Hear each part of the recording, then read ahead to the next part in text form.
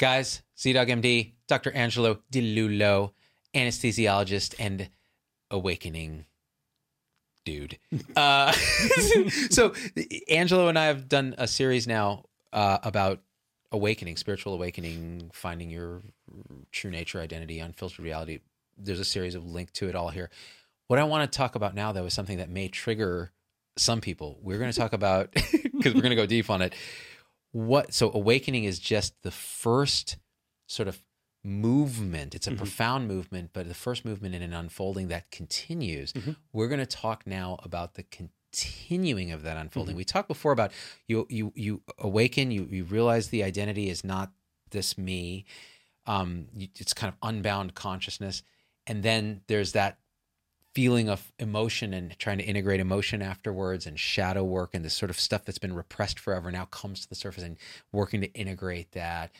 There's even more than that in the unfolding, and it gets kind of awesome and also a little bit like, oh, that's the nature of reality? Oh, so over to you, Doc, because this is where I just sit like this and go, tell me more. So this actually is one of the major areas of interest I had in writing the book, but I got to 130,000 words and I was like, I didn't quite get to that part. Yeah, I did. I touched into it many times with the approaches and techniques that are useful after awakening. And in the stages of awakening chapter, I definitely I point to it with analogies, the pond analogy and that sort of thing. So these are the shifts that occur later on, but that's a very metaphorical way of talking about it, but it also can give you the experience of it for sure, aspects of it. But I didn't actually include, and this is the next book I'm going to write, I didn't actually include like, here's the exact fixation, here's how to address it, and here's the next one, and here's how to address it, and then here's the next one. Because there's a handful of things that need to be addressed if this process is to continue itself to completion, at least as far as the individual is concerned. It's never complete. This process is never complete, but there is a certain very distinct finality when it comes to the experience of being an individual apart from a world, navigating that world, struggling with that world. That actually can come to an end, and it does. So that's what we're going to talk about. Now, again, you mentioned awakening is this very transformative, very powerful. It will be the biggest thing that's ever happened to you in your life. To go through it is an amazing, tremendous release of suffering and emotion and these sorts of things. And the other side of it is deeply, deeply peaceful in a way that you kind of forgot was even possible since maybe very early childhood. And then that's kind of the honeymoon period. And you, as I've said before, you sort of feel enlightened, or you're not going to think about yourself as enlightened, but the experience is, it is kind of like when I talk to somebody who has just gone through the awakening, they just feel enlightened to me. Like that's how when I interact with them, I can interact in a very, very direct way, which is lovely. And it's just so fluid. And yet I can still see their conditioning is there, and it's starting to creep back in here and there. And I try to point it out, but I know that at some point they're going to have to really just dive into it anyway. But the conditioning is basically a mass of resistance patterns. And a lot of it has to do with repressed emotions, and it has to do with distorting beliefs. We've touched on some of this stuff as well in the previous program. So I'm going to go beyond that and talk about, okay, well, what the heck happens after that, right? So I can't give you statistics on this, but I can tell you of the people who go through awakening, which this is happening more and more and more. Some people have gone through spontaneous awakening. Some people have intentionally moved through this process. But of the people who've gone through awakening, I think probably a good number of people kind of get sort of lost in this sort of spiritual no person's land for a while. And that was one of the reasons I wanted to write the book, because it can be a really confusing time, because it's kind of like once you taste unfiltered reality, you kind of see that everything is unfiltered reality, and yet the conditioning can still be there. And sometimes it's worse for a while, or it's more intense, or the emotions are more intense, or your bad habits are more intense and they're just in your face and you can't ignore them. But you're like, do I ignore them? Do I just continue to be kind of a jerk? And that's just how life is because everything's unfiltered reality anyway. Or is there a way to actually investigate it more closely? Or is there something else I need to look at that I'm totally missing that's still operating here? And some people sense that no, there's definitely something here that needs to continue to be addressed. Other people seem to not really sense it. And at some point they might catch on it once they really get tired of suffering, even after awakening. Suffering is less, I would say. It's different kind of suffering, but if your discernment and authenticity are intact, you'll still realize, no, there's still some suffering here. There's still something going on. There's still resistance. And I'm still struggling somehow, even though it's kind of episodic and I don't really know why or how. So if you're able to start to pick that up, and you find good pointers, you find good teachers, really people who can really point beyond that, then you can proceed through these other sort of fixation stages and untie these deeper dualistic knots. So I always like to say when I talk about this type of subject that it doesn't happen the same way for everyone. It doesn't happen in the same order for everyone. And they may not even interpret the nature of these shifts in the same way. Some people will talk about these things very differently. But there are, my opinion and my experience, and the opinion of other people I know who know this material pretty well, that they would say there's pretty consistent and predictable fixations that are still occurring often after awakening, that can be so subtle you can totally overlook them. But if you address them, the experiential insight will deepen very, very profoundly. Okay. And so what are these fixations? Oh, and you could also say, even though this is probably a little less accurate way of saying it, that each one of these fixations that gets addressed results in, like, you could almost say like another stage of realization. But even though I have a chapter called Stages, I'm always a little cautious with that term because it almost sounds like you're building something, but it's not like that. It's a subtractive process. But with these fixations are untied, there's a very clear, obvious shift into a more fundamentally, obviously true and real reality. And they have different qualities to them, that these types of movements and shifts. Okay. Does that make sense? It makes as much sense as it can. Okay. So the other disclaimer I want to kind of put out there with this is we've been talking about something that's hard to talk about for the last 2 days, which is awakening and realization and awareness and all that, right? It's paradoxical. The language doesn't quite work, but it's all an intuitive thing. You either get it or you don't, or maybe you get it later, but it's really intuitive. It's not about the language or the words. It's not a shift in paradigm. It's not a way of thinking. It's totally non-conceptual. It's beyond concept. So we've already been working with that struggling language kind of thing. And this is the nature of talking about this stuff. I'm talking about that which cannot be talked about ever, right? Now, when we're talking about later stage realization, it's even worse because it's more subtle. I'm talking about things that are so subtle that to try to apprehend these conceptually is a complete waste of time. You can make a mental model of them, and you might even hinder yourself because it's just, they're so subtle and they're nothing to do with concept. They're to do with more like what we were talking about in the last video you and I shot about the attention, where we were investigating the direct nature of the sense world.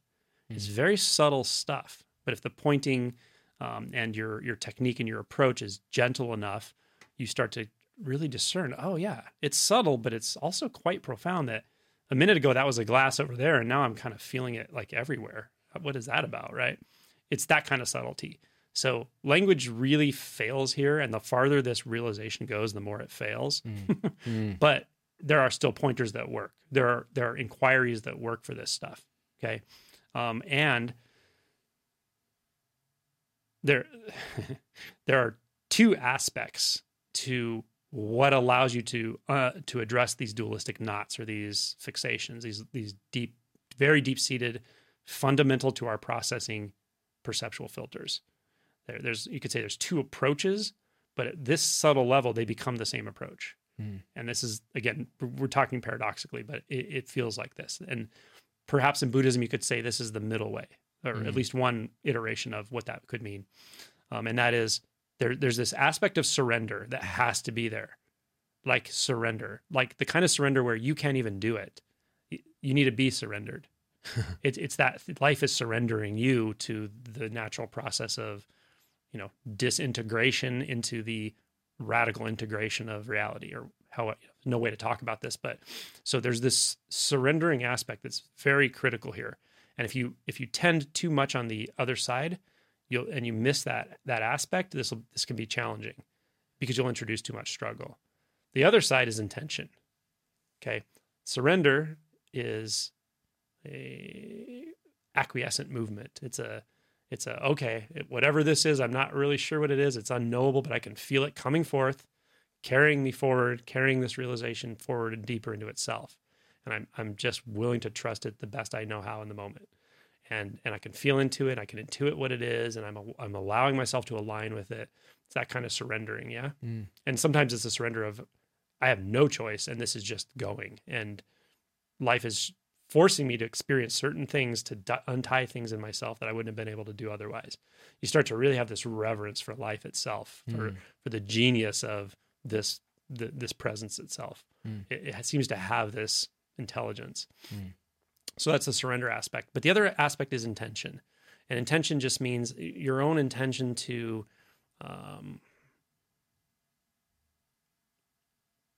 inhabit truth beyond what you think it is right here.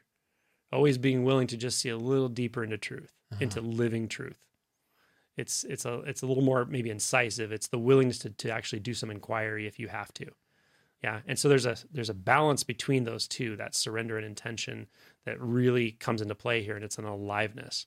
There's an aliveness in your practice, your practiceless practice. And with that as the guiding movement, you can start to address these fixations. So what are they?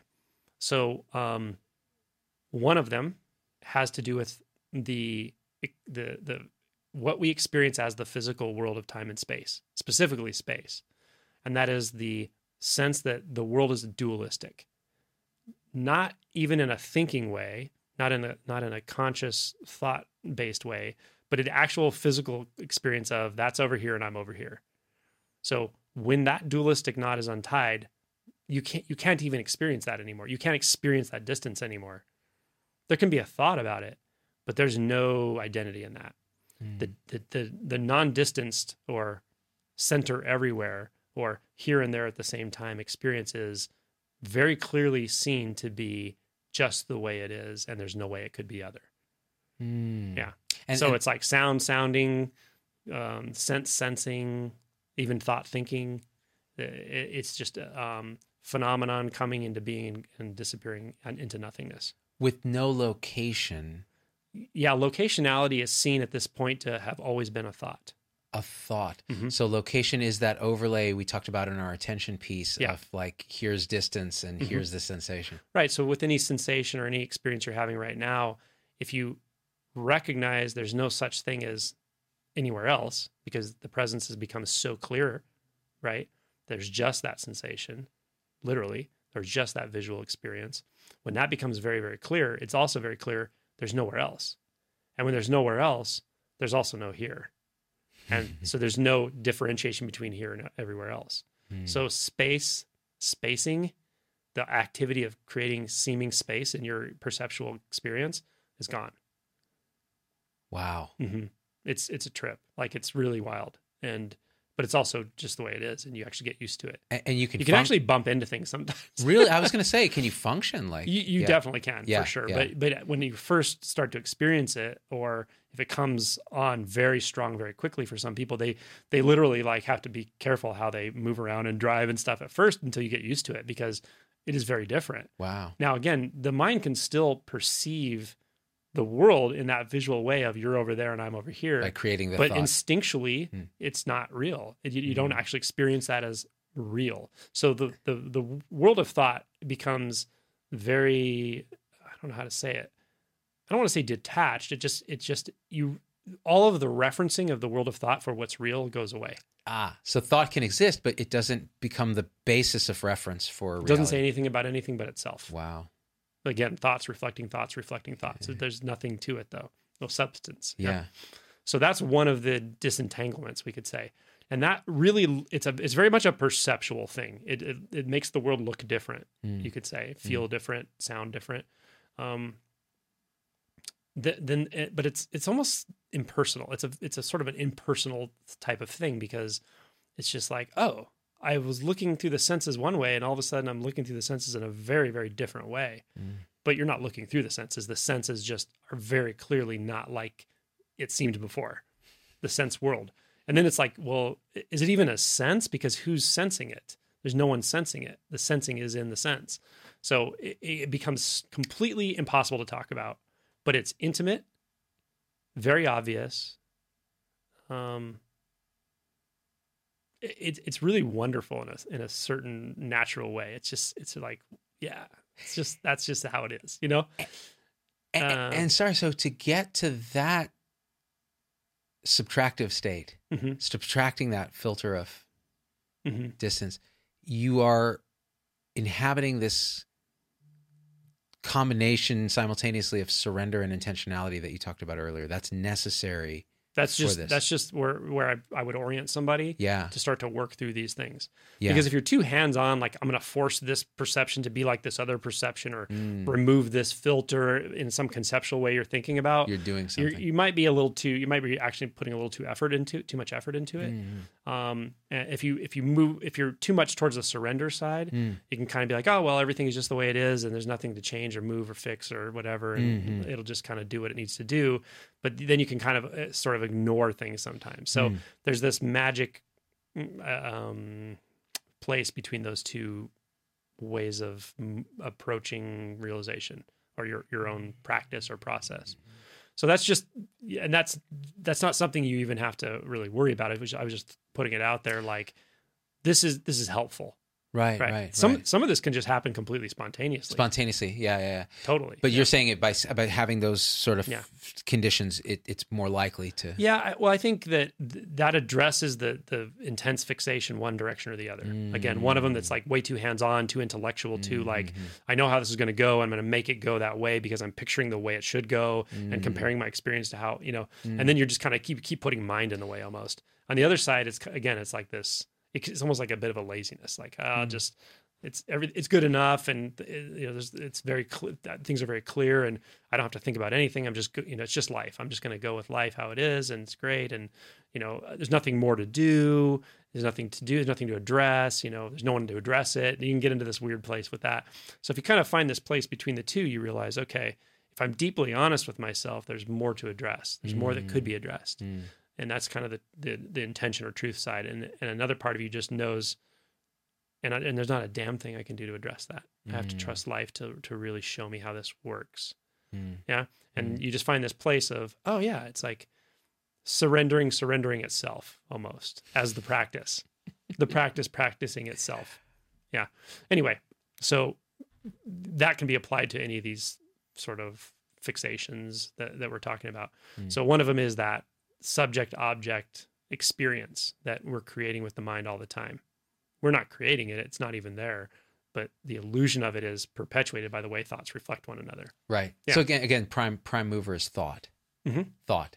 It's the relationship with thought. Thought's not a bad guy. Right. As I think I said in one of these shows, you don't want to push it away. You don't want to make it the bad guy. You don't want to sit down and meditate and picture yourself with a sword cutting thoughts and slashing them. And some people actually have said that to me, like, oh yeah, I pictured it. Like I'm hitting the thoughts and pushing them out of the way. And like, it's not like that. It's more like investigate the nature of your relationship with thought. Yeah. And at some point, identity falls out of thought. And then it actually seems like it's identity's in being. But as we move through this, what we're talking about, identity itself as a construct completely goes away. Oh, that is wild. So it's not like identity is unbound being or unbound consciousness. There's just no identity. So because identity also suggests separation. Right. Because if there's identity, then my identity can't be your identity, or what's the point in talking about identity? Is that, can I ask a question? So is that why they call it non-dual instead of everything is one? Is it because even everything is one implies an identity as one? Yeah, like a singularity. A singularity. It's not. I don't really think that neither of these terms are exact. There's no term to talk about what we're talking about. Got it. But you can sense into it, and you can wake up to it, and you can also taste it through those exercises we talked about with the attention, right? Attention, yeah. So yeah, there's no exact way to talk about it, but to me, and other people may have a different experience of this for sure. But to me, to call it a singularity, it's almost sends a picture in your mind of like one thing or one place or one point. But there's no points, which means there's every point, which means there's no self or other or subject or object, or that's why intimacy to me just ends up being the right word, because even that's not perfect. But so yeah, it's not so much a singularity. It's just more of what it's not. Right. It's not a subject-object experience. Right. Non-dual. Yeah. And when that goes away, you're like, oh, geez, it's amazing how fixating that was. And at the same time, it's amazing that I believed it for so long. How did I see this world in that way? Well, you kind of know the answer to that, because if you were there seeing the world in that way, then there was a perception of a self apart and a world over there. But experientially, it's just so obvious. Yeah. Which is odd. Yeah. And so that's a lot of this stuff is like that. It's like, oh, of course it's like that. And this is the part of the progression where you really do start speaking in paradox, because because reality is. Language is based on separation. Right? What is language for? It's like, I don't know when they started developing language, but like cave person days where they're like, hey, I clubbed a, Tyrannosaurus over there 60 meters from the tree. It's over there. It's like language is designed to describe space and time to people, right? Yeah. That's how language is. To people, meaning not you. Yeah. Yeah. Just the fact that I even said this in the thoughts chapter, or somewhere in there, I said, even the fact that you're using language to talk to somebody already assumes. I'm conveying information to you. That's right. Or I'm bonding with you through language or something. That's right. Mm-hmm. That's right. Because even we is not the correct term. Mm-mm. We implies an us. Right. It gets very sticky to talk about. You're right. Yeah. Even in a conceptual way, you can't do it. Actually, I've never thought of it this way. Like the fact that paradox means if you're speaking in language is how you're going to convey something. That language will contain paradox, because language cannot simultaneously explain actual reality when there's only this. Yeah. Yeah. And again, it gets more paradoxical the point where it's please keep going. Everything and nothing. And that's like, well, that makes zero sense to the mind. It sounds like blah, blah, blah. It sounds like blah, blah, blah, blah, blah. Like it makes no sense. Like an alien talking to you. And yet, when you experience what it means that everything is no thing, it's the most obvious thing in the world. It's not even special. It's just so simple. So the paradoxical stuff, and language, it just lends itself to thought. It lends itself to a thought structure, and thought and language are very, very intimately tied, right? Dualistic structures. And what's interesting is if you really like that's just what you're pointing at. That sounds so wild to the mind is just how reality is right now for everything. You just don't see it because of the fixative structures that you described. That's right. That's why there's no unenlightened people. Because everybody is experiencing this right now, now, and they're experiencing a brain that's interpreting it as something different than it is, and that's just thought. It's just thought activity. It doesn't even brain is. That's why, in a sense, it doesn't even matter that people are awake or asleep. It doesn't, because the reality is what it is. Yeah, and it's right there for you when you're ready to wake up. Actually, can we dig into that piece for a second? Because this is interesting. It doesn't really matter that people are awake or asleep, yet we talk about ending suffering in this lifetime as a desirable goal. Are those two statements incompatible? Well, the thing about this that's nice is that in this type of movement and what we're talking about, I find that people can really trust their intuition here. If you hear that and you say, well, I'm not suffering, I have a great life and I love what I do, and that's what I'm, so I don't even know why I would do any of this. And then I would say to them, that's exactly right. It's totally fine. I'm not going to tell you you're suffering if you're not, great.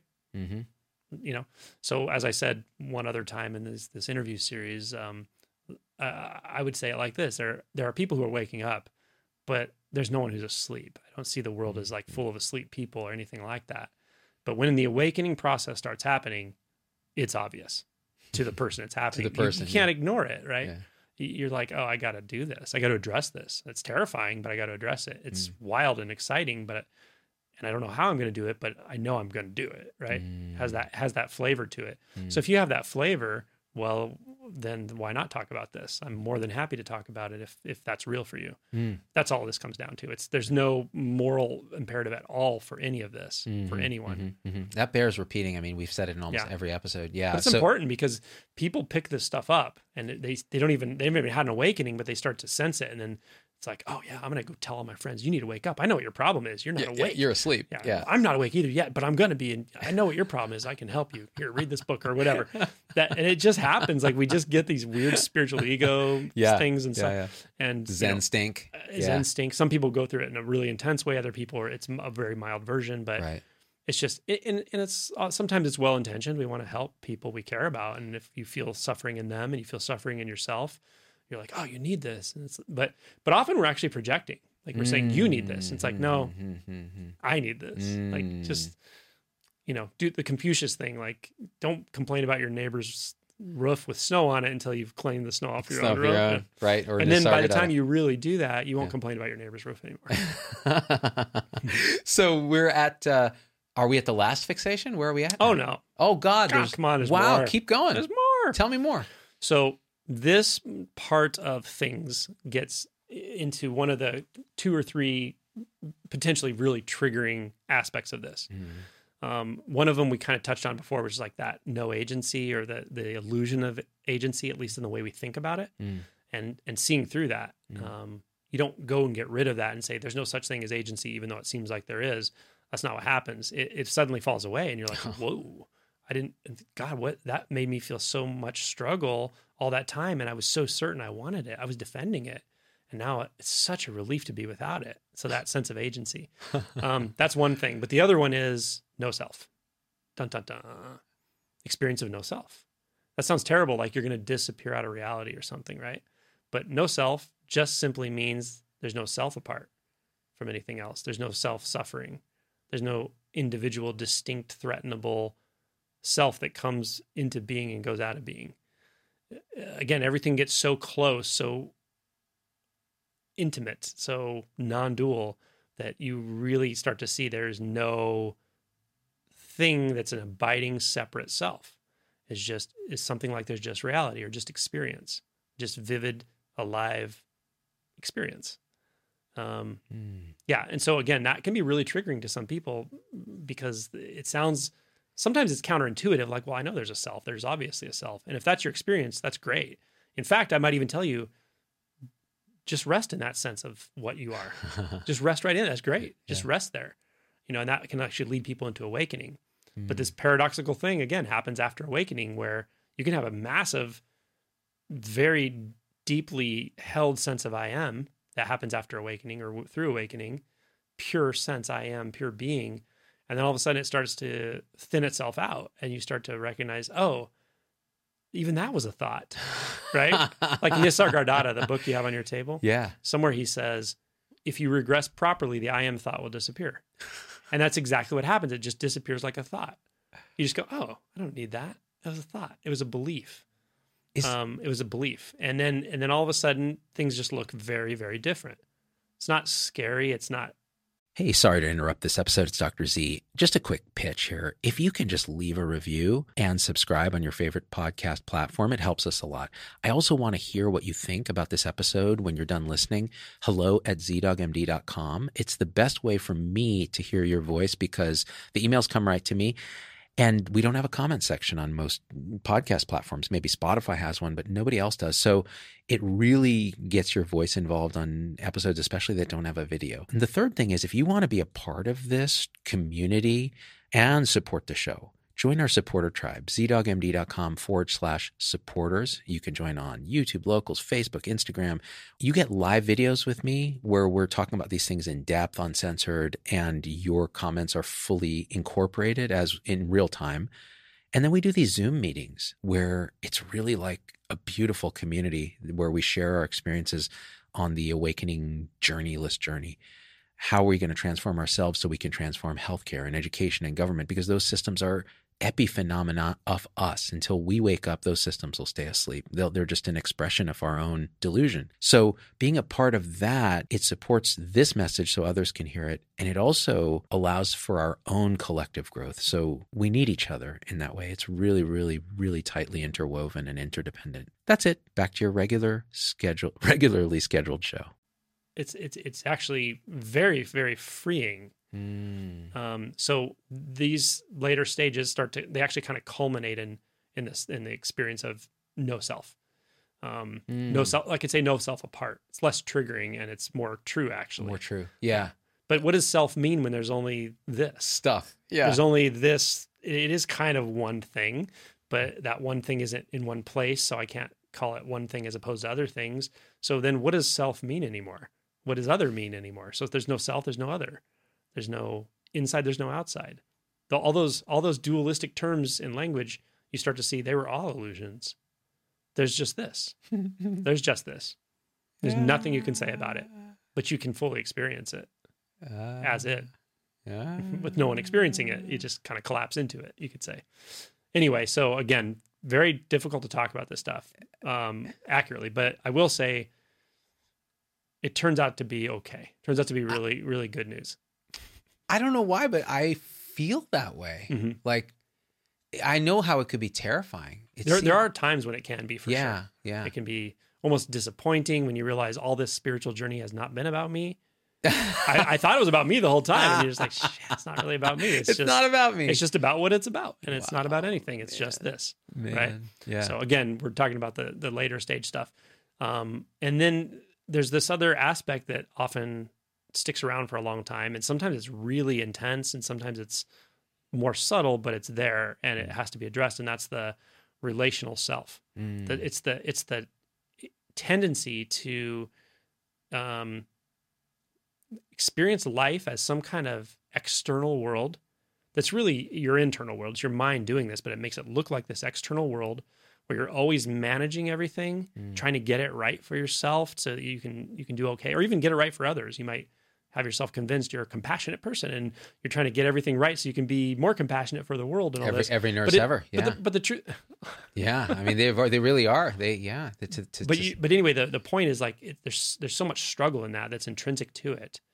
And you don't realize that. You don't it feels so much like what you are to struggle with life that it's you can't imagine not doing it. But you can see that it's unnecessary through inquiry. You can start to recognize that there's no need to hold that relational matrix together all the time.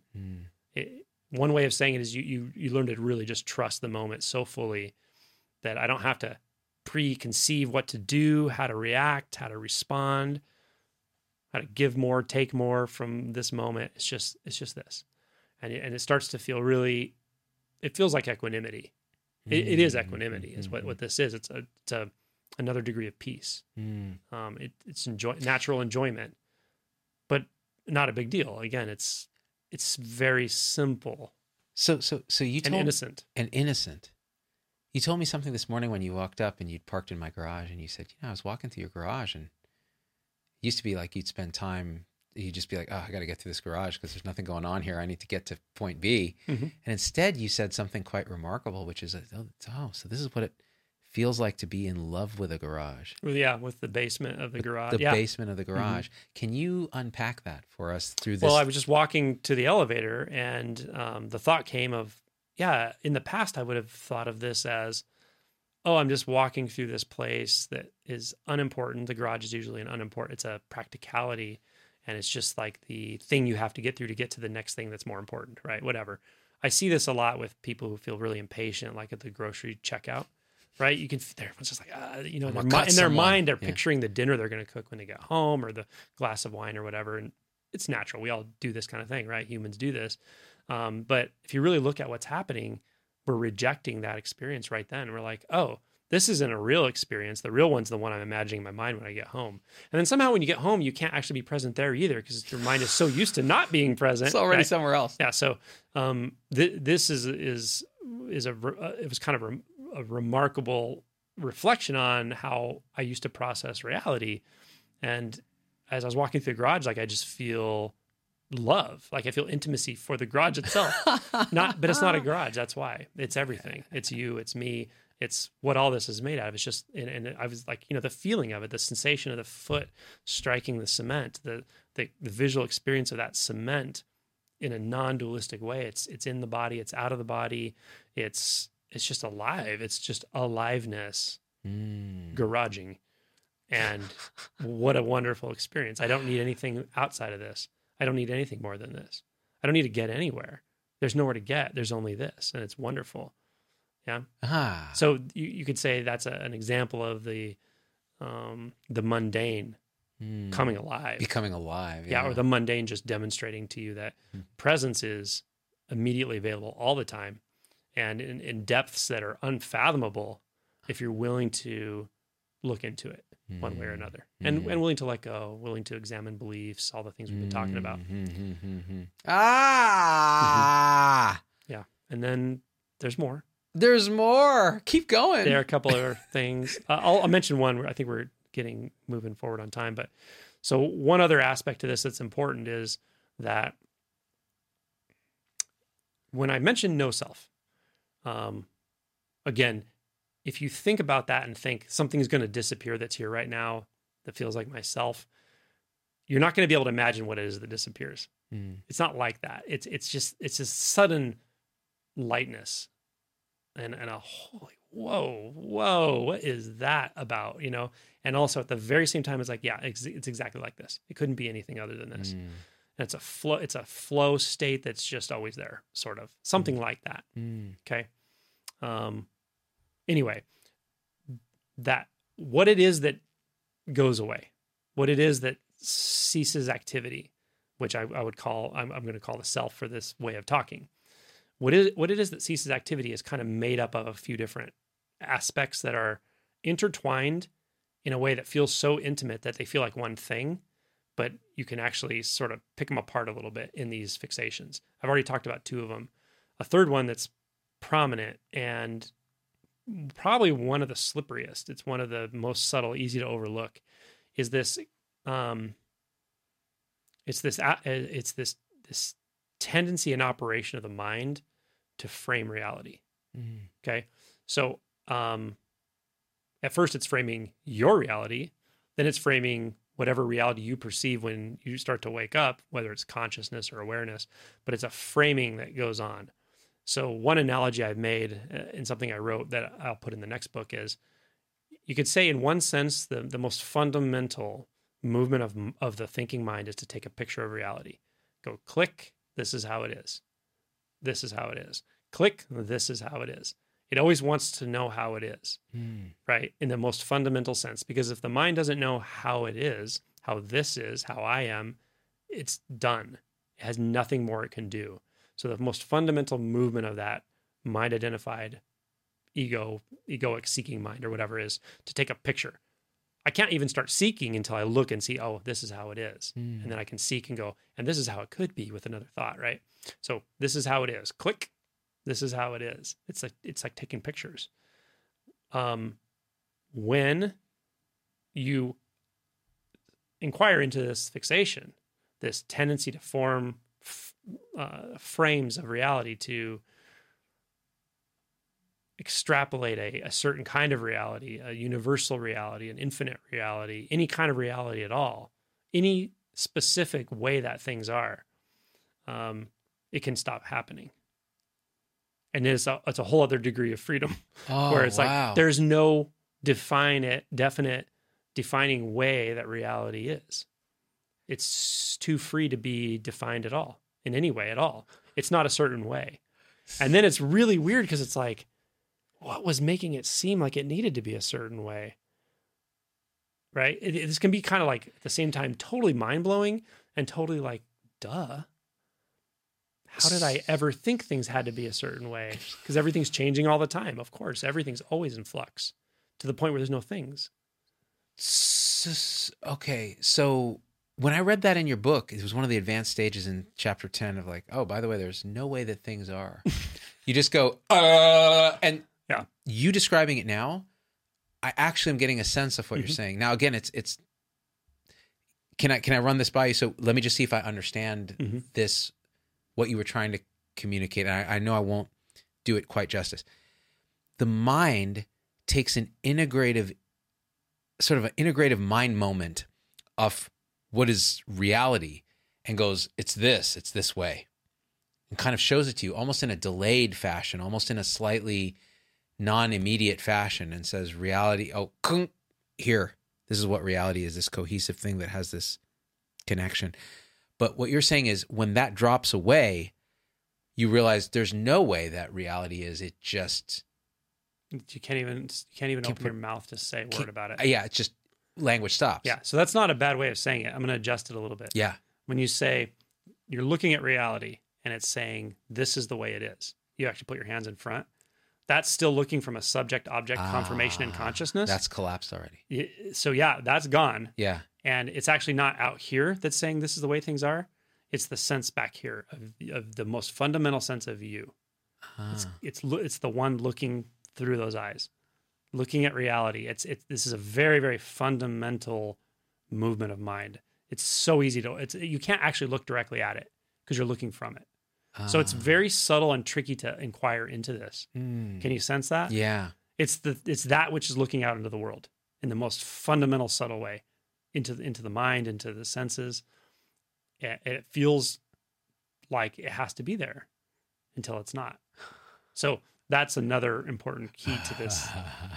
Maybe it's a bit of like a triad of what creates the sense of self. There's other ways to talk about all this stuff as well. Yeah. Anyway. It just shocks me that people wouldn't want this.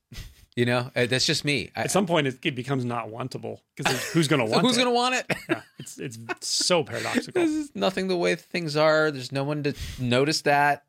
And I'm in love with a parking lot. Biatch. Yeah. It's like, it's just amazing. It's amazing. Yeah. Is there any more, or is that? There are more subtleties I could talk about, but that's the gist. That's of the gist of it. That's the big, and there's ways to address each one of those. So when people have their it's awakening, all basically inquiry, pretty much, or just a certain kind of surrender, or some people have a real devotional surrender to this. Explain that. I'm not really that kind of person necessarily, but just they have a feeling of like devotion. It's almost like a movement of love for the process itself, for I don't know what, and that devotional, it's a very surrendered type of movement, and that carries people through this as well. But at some point, it's just there's no one to do anything anymore, so it gets very tricky to. Yeah. You can't even really teach anything or point anything because there's nothing to do that anymore. So it's just a matter of what's happening now, and it carries itself forward is one way of saying it, or it carries itself deeper into itself. Wow. And your job is to just be willing to be really alert and discerning in what you notice. And if you notice any way that you're getting in its way, be willing to relax that a little bit. So your job is to get out of its way at some point.